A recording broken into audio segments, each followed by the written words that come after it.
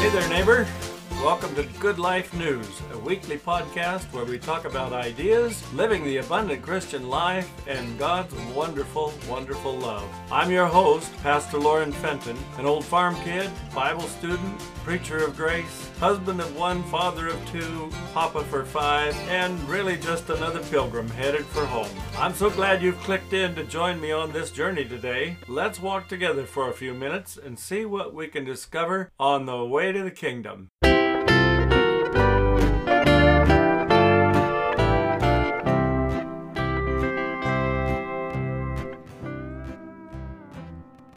Well, greetings once again, friends, and Happy New Year! This is episode 35 of the podcast. As I announced in the last episode at the end of 2021, this year I'll be following a monthly schedule instead of a weekly one as I was doing before. I found that the weekly routine just stretched me too thin trying to keep up with the deadlines, in addition to many other activities that I'm involved with. Something had to change, and one of those changes was the reduced schedule for the Good Life News podcast and blog. But I'm looking forward to our monthly visits this year. I'll post each episode on the last Monday of each month. For the first 9 episodes, I'll be sharing some thoughts about the 9 fruits of the Spirit listed by the Apostle Paul in Galatians 5:22 and 23. Those fruits of the Spirit are love, joy, peace, patience, kindness, goodness, faithfulness, gentleness, and self-control. The focus on this month's episode is the spiritual fruit of love. And may God bless you as we take a look into this important character quality. I pray it will set the tone for your walk with Jesus throughout every day in 2022. It's no surprise that love is the very first fruit of the Spirit listed by the Apostle Paul in Galatians 5:22. Agape love flows from the heart of God and is the central theme of the Bible from beginning to end, Genesis 1:1 to Revelation 22:21. Both Testaments, Old and New, tell the central story of God's eternal love for His creation and the power of sacrificial, redemptive love for wandering sinners. One of my all-time favorite hymns is The Love of God, a song that's been popular for centuries, actually. Some reports indicate that the last verse was written by an elderly Jewish rabbi sometime around the 7th or 8th century A.D. Others say it may even be older than that. But whatever the case, I learned this song as a young person, and it has been precious to me all through the years. The love of God is greater far than tongue or pen can ever tell. It goes beyond the highest star and reaches to the lowest hell. The guilty pair bowed down with care, God gave His Son to win. His erring child He reconciled and pardoned from his sin. O love of God, how rich and pure, how measureless and strong! It shall forevermore endure, the saints' and angels' song. Now, just imagine that elderly Jewish rabbi standing on the shore of the Mediterranean Sea, gazing at that vast expanse of ocean before him, the limitless sky above, perhaps some trees or shrubs nearby, and a village not far away. As he allows his mind to be immersed and overwhelmed with the awesome presence of God's love, he begins to pen these immortal words. Could we with ink the ocean fill, and were the skies of parchment made, and every stalk on earth a quill, and every man a scribe by trade, to write the love of God above would drain the oceans dry, nor could the scroll contain the whole, though stretched from sky to sky. O love of God, how rich and pure, how measureless and strong! It shall forevermore endure, the saints' and angels' song. If we dig a little deeper into God's love, we discover there is much more to it than a simple expression of a warm, fuzzy sense of happiness. Much, much more. But as the song indicates, God's love is inexhaustible in both understanding and experience. In fact, the Bible is abundantly clear that agape love is the one most central, essential element of vivifying life in the universe. Agape is the connecting, unifying presence of the heart of the Godhead, binding together the Father, the Son, and the Holy Spirit.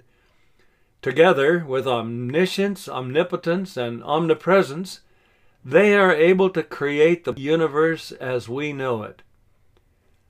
Agape love is eternal, unconditional, and completely centered in caring for and caring about the needs of others. Agape is outwardly focused, self-sacrificing for the benefit of someone else. However, for agape to work, it must stand on two other eternal principles. First, laws of relationships with clearly defined consequences for disobedience. And two, complete freedom of choice for individuals to obey or disobey. By the way, the purpose of any law, natural or legislated, is either to define or control a relationship. Traffic laws, for example, both define and control appropriate or acceptable relationships to other vehicles on the road. A driver may choose to drive 100 miles per hour in a 65 mile per hour zone, but if he's caught, that person will no doubt suffer some serious consequences. Mark Finley, an international evangelist who has preached to hundreds of thousands of people around the world, recently said this, quote, "To take away the power of choice is to destroy the ability to love. And to destroy the ability to love is to take away life's true happiness." This was in the February 2022 edition of Signs of the Times on page 10 with an article entitled "When I Met God" from Mark Finley.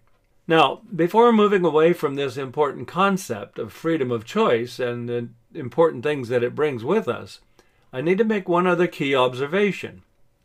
If and when a person voluntarily and freely chooses to disobey a law, that person is, in effect, also choosing the consequences of disobedience.